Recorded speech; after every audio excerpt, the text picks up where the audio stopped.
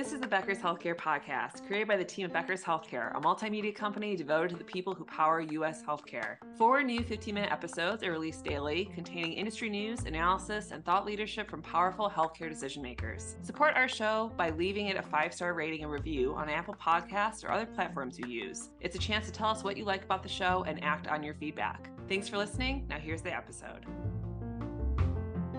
Thanks for listening to the Becker's Healthcare Podcast. I am Molly Gamble, and today I'm sitting down with Madeline Bell, President and CEO of Children's Hospital of Philadelphia, to talk about the upcoming 6th season, the intersection of the health system and gun violence prevention, health equity in major urban areas, and cutting-edge therapies.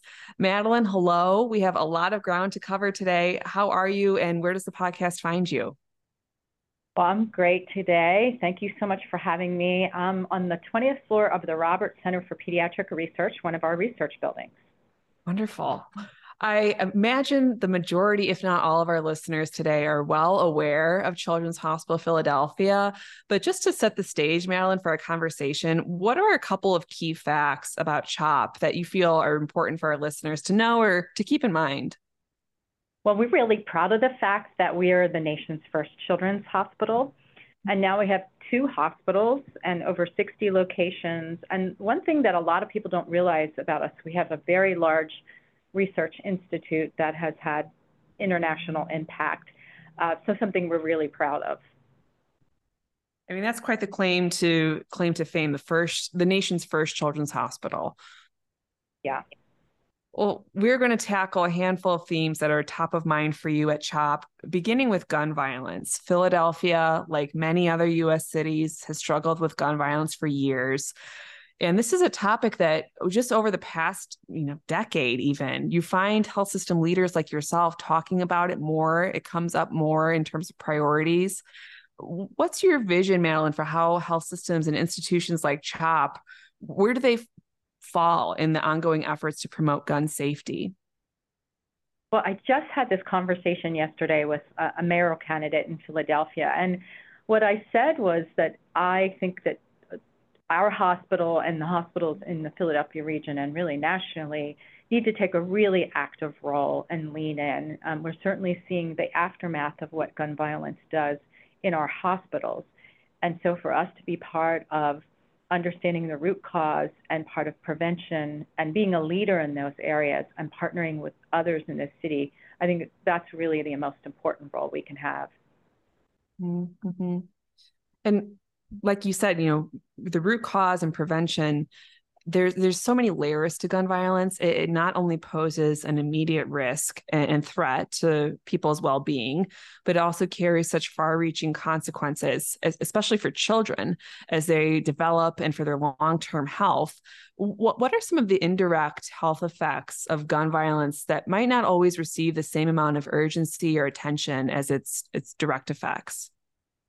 Yeah, maybe I should also start with a finer point on, just understanding the impact of gun violence directly on children. And then I think we can talk about other impacts that it has. But just in 2015, in a survey that was published in JAMA Pediatrics, we learned that 1 in 8 children between the ages of 14 and 17 have witnessed a shooting in the United States. That's really unbelievable. It's really the biggest killer of children in the United States. And even here at Children's Hospital in 2022, we saw 65 children with firearm injuries. And already this year in 2023, we've seen 58 children with firearm injuries. And so I think it's important for people to understand what an impact it is having directly on children, but it also has indirect impacts on children's mental health.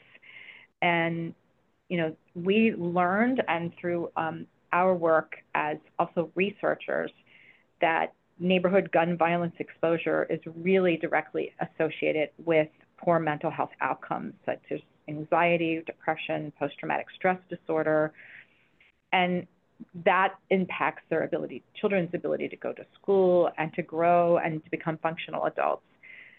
We also were involved in a study with our neighbor, University of Penn, and our academic partner, looking at neighborhoods between 2014 and 2018 And those children who lived in areas where gun violence was pervasive saw increase in emergency department visits and mental health issues. So we know to be sure that this is impacting these children for a lifetime. And I recently had the opportunity to interview a young man who was a patient of ours, and he talked about the fact that he came to a primary care practice, one of our primary care practices, with what he thought was breathing issues and asthma issues. And what it really was is that he was traumatized by seeing one of the children in his neighborhood who was his close friend, a victim of gun violence, and then seeing it happening throughout his neighborhood. And he talked about being not being understood, as this was really an anxiety and mental health issue. And we kept looking for physical reasons that he was coming back to the emergency department and back to the primary care doctor. And I learned from interviewing him on my podcast, Kareem Rosser is his name, that our ability to help him work through that really made all the difference in the world to him. But also the other thing that was so important, he was able to get connected to a horse riding program in Philadelphia that ultimately led to him being an internationally renowned polo player. And so the lesson I learned from Kareem is, first, we have to recognize and screen children to understand what violence they're exposed to, and we need to help them get them treatment. And we also need to give them an alternative, help them to get an alternative to picking up a gun, because once you have a gun, it's really impossible to take it away.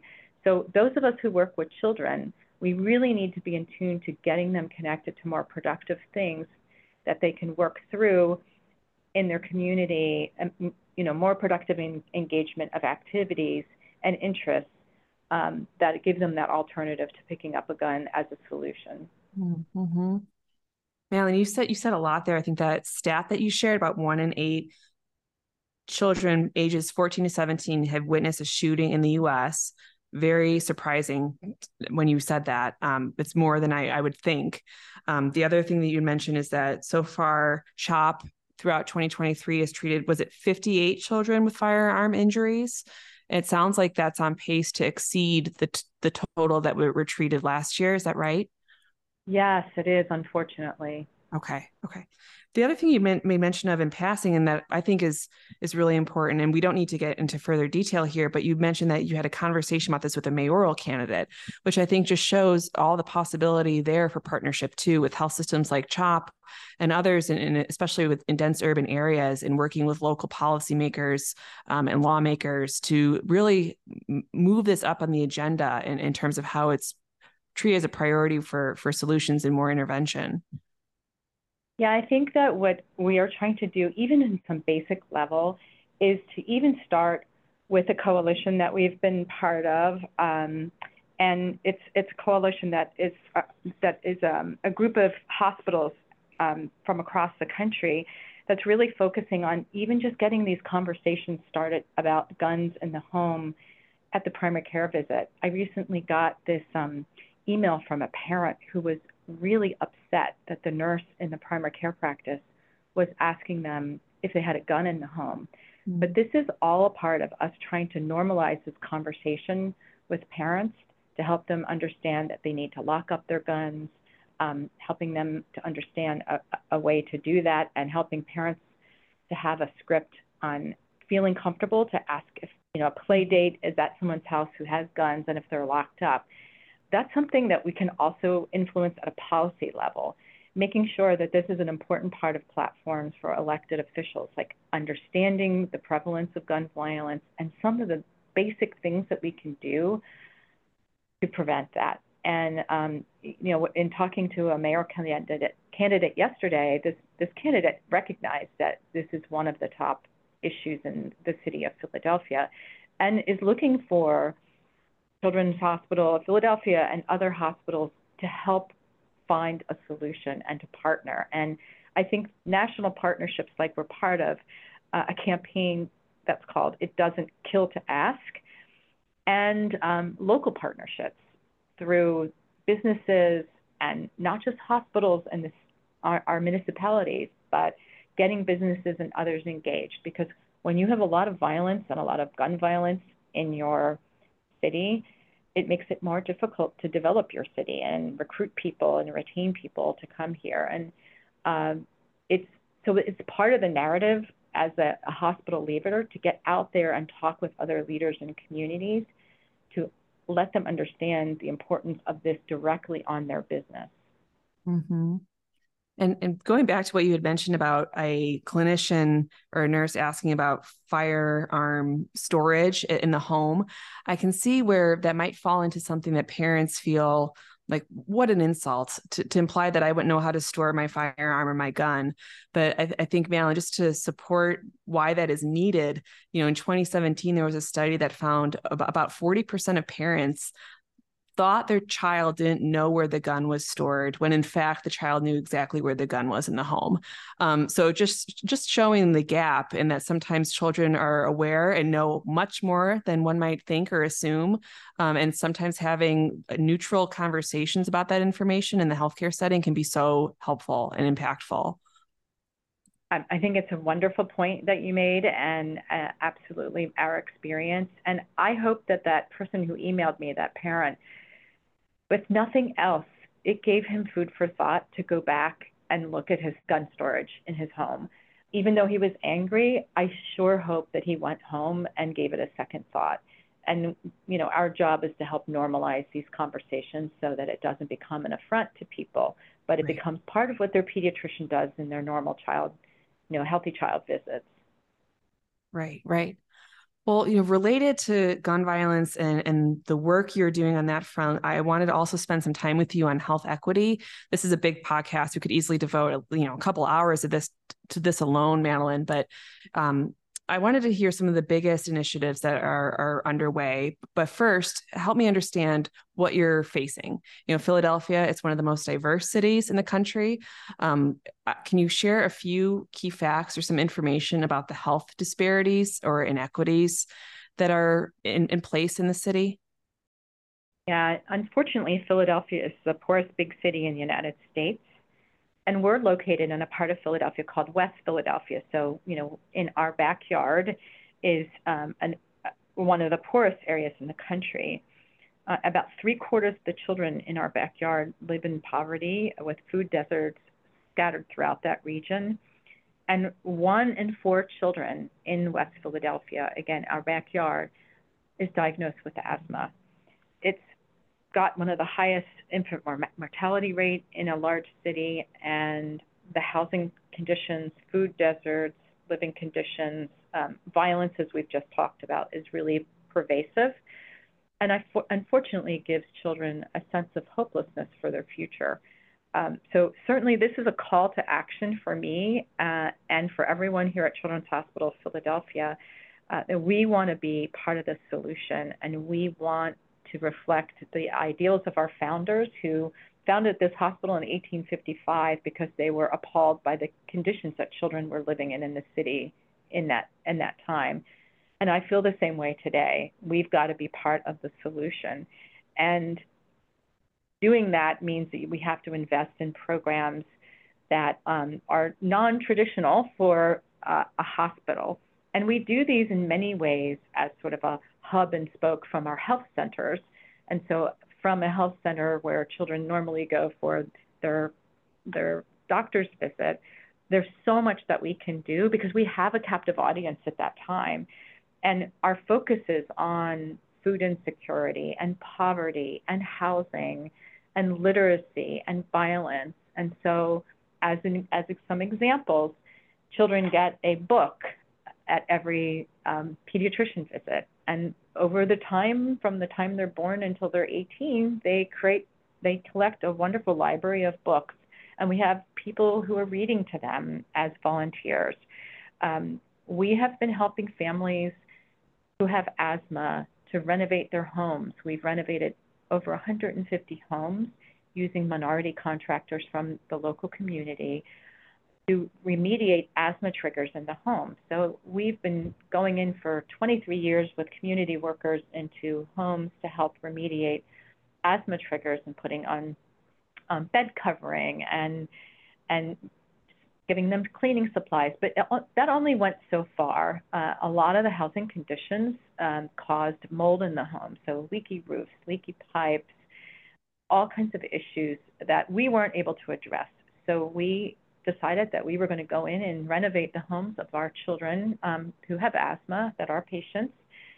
And we've actually seen reduction in emergency room visits. But if you can imagine the day that I went to our chief financial officer and said to him, we need to set aside money to renovate homes in our backyard, it is non-traditional.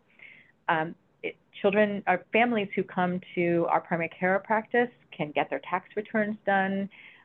We have something called a medical financial partnership, where we have partner accountants and people from the finance industry who come in and ensure that our families get all of the tax credit benefits that are due to them. Many of these families were going to, as an example, a check cashing place on the corner to get their taxes done, and they were not getting the benefit of that.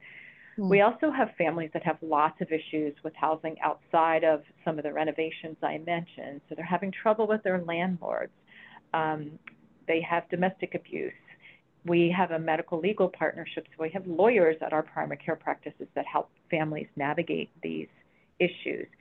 We have food pharmacies, so if we see that families are food insecure, we give them a prescription for 3 days of healthy foods, and we have healthy foods there. We have a community garden where we're giving thousands of pounds of food away in a free market at the primary care centers. So there's just so much that we're doing that's outside of what's traditional healthcare, that's aimed at really moving the dial and making a better future for these children in our backyard.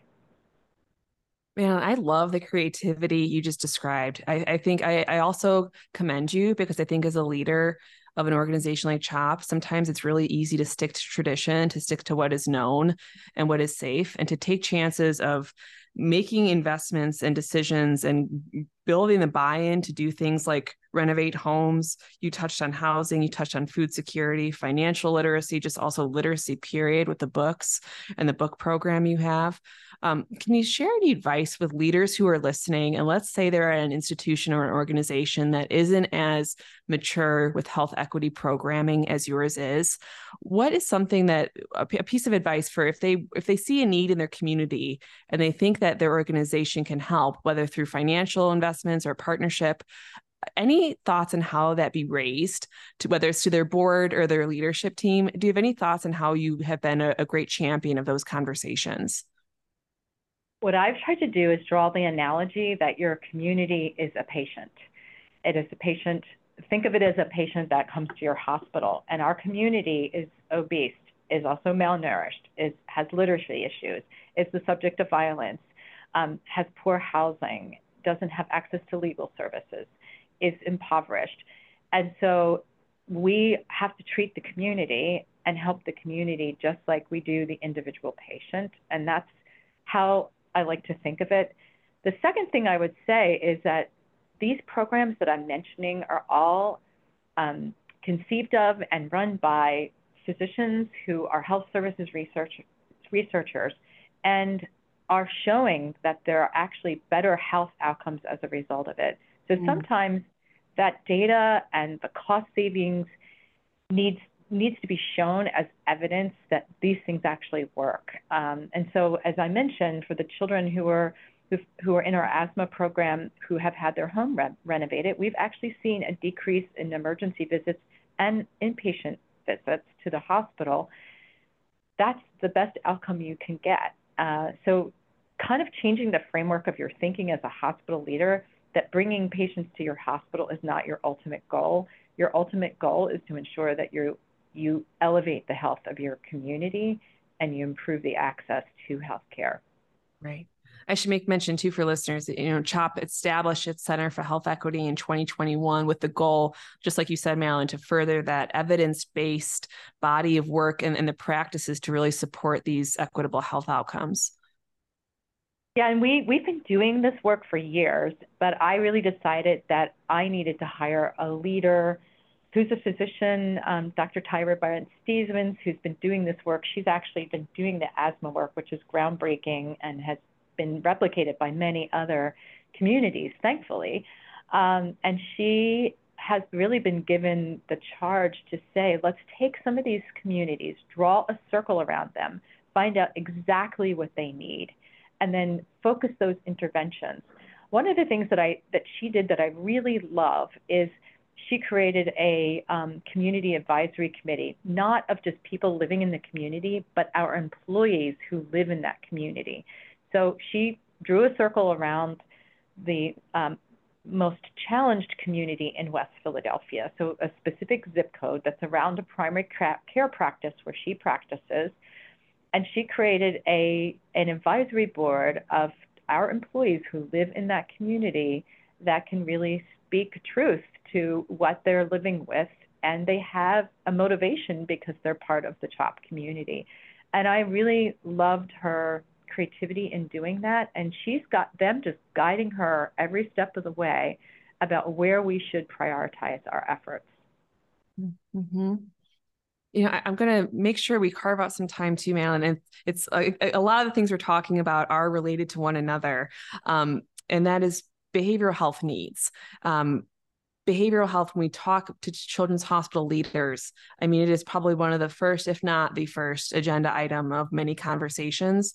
I'm curious, what changes in behavioral health needs have been most noticeable to you and CHOP in recent years, and how are you adjusting or changing to meet those needs?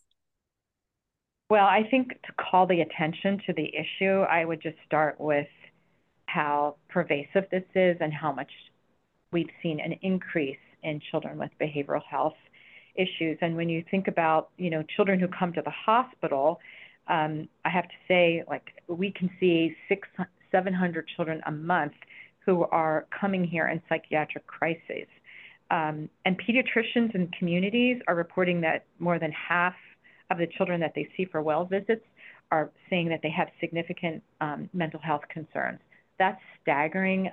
Schools, you name it, we're seeing it everywhere. And I think one of the things that I believe is an area that we all need to invest in is making behavioral health care accessible in communities. And so we have a program called Healthy Mind, Healthy Kids that puts a therapist or counselor in the primary care practice so that when a pediatrician sees somebody, it doesn't take weeks or months sometimes to get them an appointment with the right provider for that child.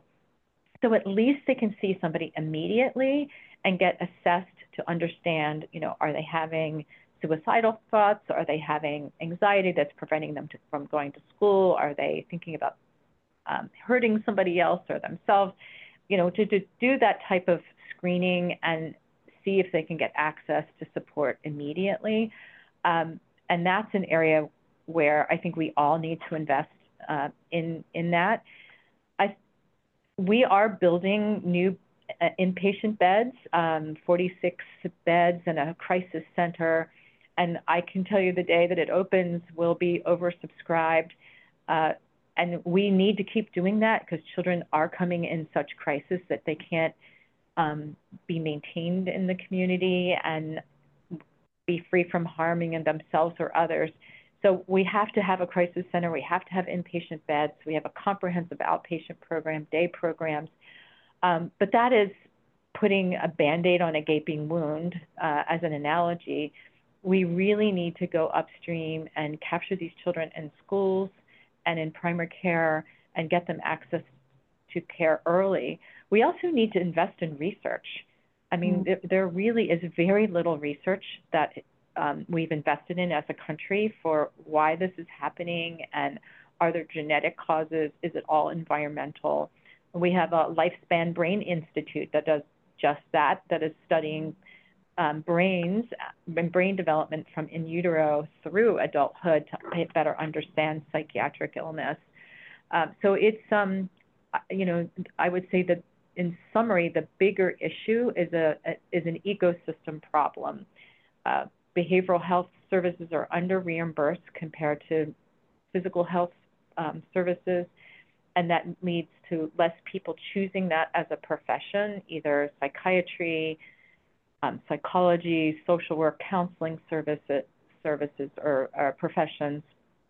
And so we have a shortage of providers in this country, and then we have an increase in children, and that does not make for a good recipe.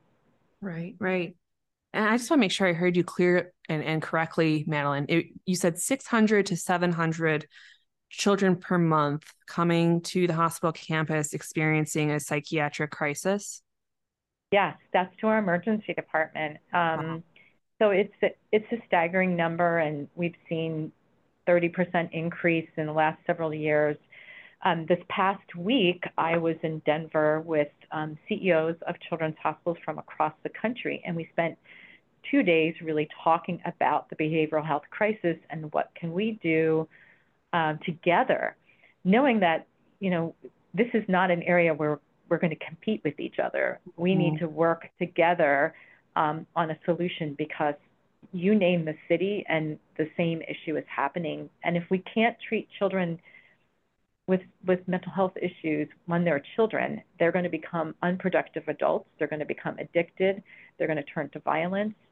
They won't be able to serve in the military. They won't be taxpayers. They won't be able to be healthcare providers that take care of us as we age. I mean, there's a real compelling reason to do this in childhood, but we do have a crisis right now that has to be addressed. Right. As you were saying, I was just thinking about I know you mentioned some renovations that CHOP made recently, but a lot of existing facilities are not equipped for that type of volume of pediatric psychiatric patients.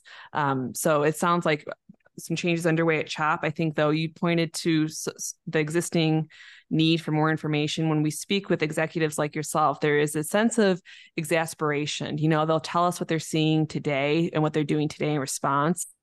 But I think there's such an appetite for more upstream information to pair some action to.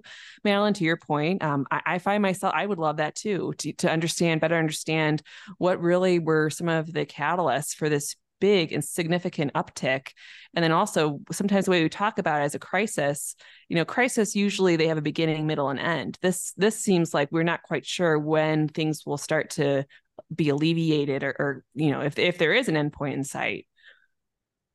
That's actually what I said to my CEO colleagues last week when I was meeting with them. And I said, everything else we can sort of predict the incidence. We know the incidence of cancer in children. We know the incidence in heart disease in children. We know the incidence of a lot of different health issues. And so we can develop a strategy and a plan to address that. And we can say, we need to hire this number of people, build this type of facility, have this type of training.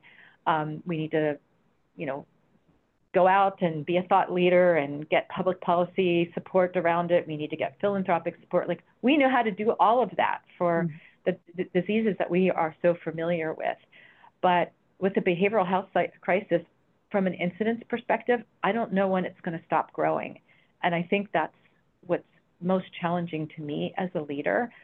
All I can do is try to go upstream and invest in encouraging people to into these fields, training them to do it, putting supports in schools and primary care practices, telling legislatures why this is so important, why they need to get engaged, and how we can be thought leaders to influence public policy in general around mental health. But it's really difficult to plan when you don't know where the end is. Right, right. Well, just to shift gears a little bit, Madeline, as we wind down, there's two other topics that I wanted to make sure we get your thoughts on. The first is the nearing flu season, on the cusp of the beginning of it as we speak. Last year's was very difficult for hospitals, particularly children's hospitals, given that added strain of RSV. At this point, what has or is CHOP doing to prepare for this sixth season that's upon us? Well, you really tapped into what we've been talking about a lot in the last few weeks.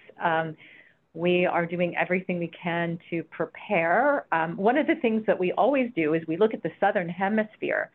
what was the experience in the Southern Hemisphere when it was their winter and our summer, in terms of flu incidents, RSV, COVID incidents, any kind of respiratory or viral incidents.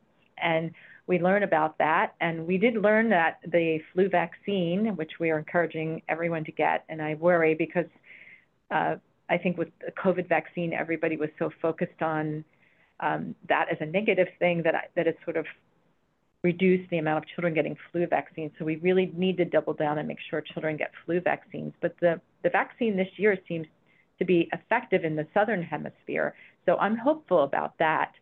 I also am excited about the fact that the RSV vaccine has been approved and will be out to market soon. And for the right children, that will be really helpful in terms of prevention. May not be in time to really change the trajectory of this season, but I hope that it will. You know, for the children who are immunocompromised or have other health issues, you know, the new COVID vaccine might be appropriate for them too. But what we're really doing is trying to do what we did in a more planful way last year, which was staff up, be prepared with protocols and support families. You know, we all call them the worried well, who come to the hospital when they maybe could be fine at home with a telehealth visit or a phone call from a nurse or a primary care visit. They don't necessarily need to come to the hospital. Really ramping up a lot of the things that we put in place really quickly last year and trying to do that in a more proactive way. So basic education too, reminding people hand washing works. You know, if you're sick, don't come to work, because we also want to, you know, protect our employees from each other and from our patients. So all of these things, you know, some of it's back to basics, infection control, and some of it is really learning from what we had to do really quickly to ramp up and manage a very difficult viral respiratory season last year. Mm-hmm. I mean, it seems like, because I mean, obviously last year was RSV that was really demanding the most attention, even at the media level. And then years before that, COVID-19, years before that, flu. It seems like this season will be one of the first in which all three organizations like yours are trying to give equal attention to. You don't want to let your guard down on any one of them, right? Yes. I mean, it's funny because people have said to me, wow, RSV, that's new. I was like, wow, actually not. I mean, I started as a nurse, 40 years ago. And RSV was something that I dealt with every year, and, you know, it was commonly known in a hospital. But because children were separated for so long, it became more like an epidemic last year and, you know, really became newsworthy in the same way that COVID had been and flu had been. So it's been around for a long time. And we are going to be prepared and manage whatever surges we see as a result of those three and other viral respiratory infections. Yeah, great. Madeline, we've spent so much time today talking about what's occurring today, what's occurring in the near term, and then also a bit long term. But I also wanted to make sure we spend a bit of time while we're looking ahead, recognizing just how long CHOP has been a forward-looking and really a pioneer when it comes to gene and cell therapy. This is a specific dimension of healthcare. It's increasingly important. This therapy, it can be so cutting edge that admittedly, sometimes when I hear about different anecdotes or interventions, I have a hard time getting my head around it. I'm curious if in closing, as we wind down, if you can share a story about a specific therapy that has origins at CHOP that you feel is really, it illustrates the vast potential of this type of treatment. Well, it's hard to ignore the real value of CAR T cells, and we were the hospital that successfully treated the first patient, Emily Whitehead, who I did a podcast with recently, and it was so much fun to do because I remember when she got her treatment, but now she's been more than 10 years cancer free. But she was the first patient to successfully receive CAR T cells, and so transformational to see her grow. And now her as a pioneer and her parents as pioneers and partners with us have led to more than 500 children at CHOP being treated with CAR T cells. And we're essentially taking, cells out of the body and teaching them how to really eradicate the cancer and putting it back into the body. And, Emily had a very challenging course, and, she doesn't remember a lot of it, which is great, but her parents certainly do, and her doctors and nurses do. But now to know that these children, it's so complicated technically and scientifically, come to the outpatient oncology clinic here at CHOP. And if you watch CAR T cells be given, it's just in a little syringe and it's pushed into the vein, and that's it. And so we've come such a long way, but it requires decades of research, and for us, lots of investment in a vector manufacturing facilities, expanding our cell manufacturing facilities. These are complicated, highly technical, that requires highly technical staff. But to see the outcome and to see a child like Emily, going to college and, being on the other side of it, and all these other 500 plus children that have had her experience, it's really the most rewarding thing that I can point to. That's amazing. And you mentioned your podcast, Madeline, a couple of times. For listeners who'd be interested in checking that out, can you just share the title of it so they can find it wherever they stream podcasts like ours? Yeah, thanks. It's called Breaking Through with Madeline Bell. And my favorite part is to actually talk to the patients themselves. And I mentioned two today, but also their parents, and to hear their journeys. I started out talking to the scientists and the physicians, but really I love hearing directly from the families who have experienced breakthroughs themselves. That's so neat.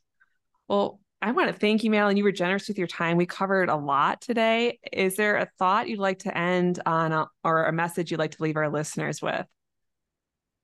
Well, I have to say it's a privilege for me to have this role and to be able to serve as a thought leader and advocate for children, because they don't have their own voices, they don't vote, and to be part of really tackling the most complicated challenges, and many of them that you asked me about today. But I can't do it alone. I have this amazing team behind me, and I can't thank them enough for everything they do to make what happens here happen every day. And thank you so much for inviting me. I'm a daily Becker's reader, so it's where I get my news source, and I know my team does too, because I walk out of my office and ask them if they've read the most recent Becker's article. Well, we appreciate that, Madeline. Writing for readers like you, important positions you hold, it's really our responsibility too, and we take it quite seriously. So Madeline Bell, President and CEO of Children's Hospital of Philadelphia, thank you so much for being our guest on the Becker's Healthcare Podcast, and I look forward to checking in with you again soon, Madeline. Thank you. It's so important for leaders at the top of organizations to keep learning, stay sharp, grow their networks. To help our audience better do this in a more simplified, personalized, and meaningful way, Becker's Healthcare has launched My BHC. It's your trusted Becker's Healthcare experience and more, with content, connections, events, and learning opportunities. Join the community free of charge at www.my.beckershospitalreview.com, and we'll see you there.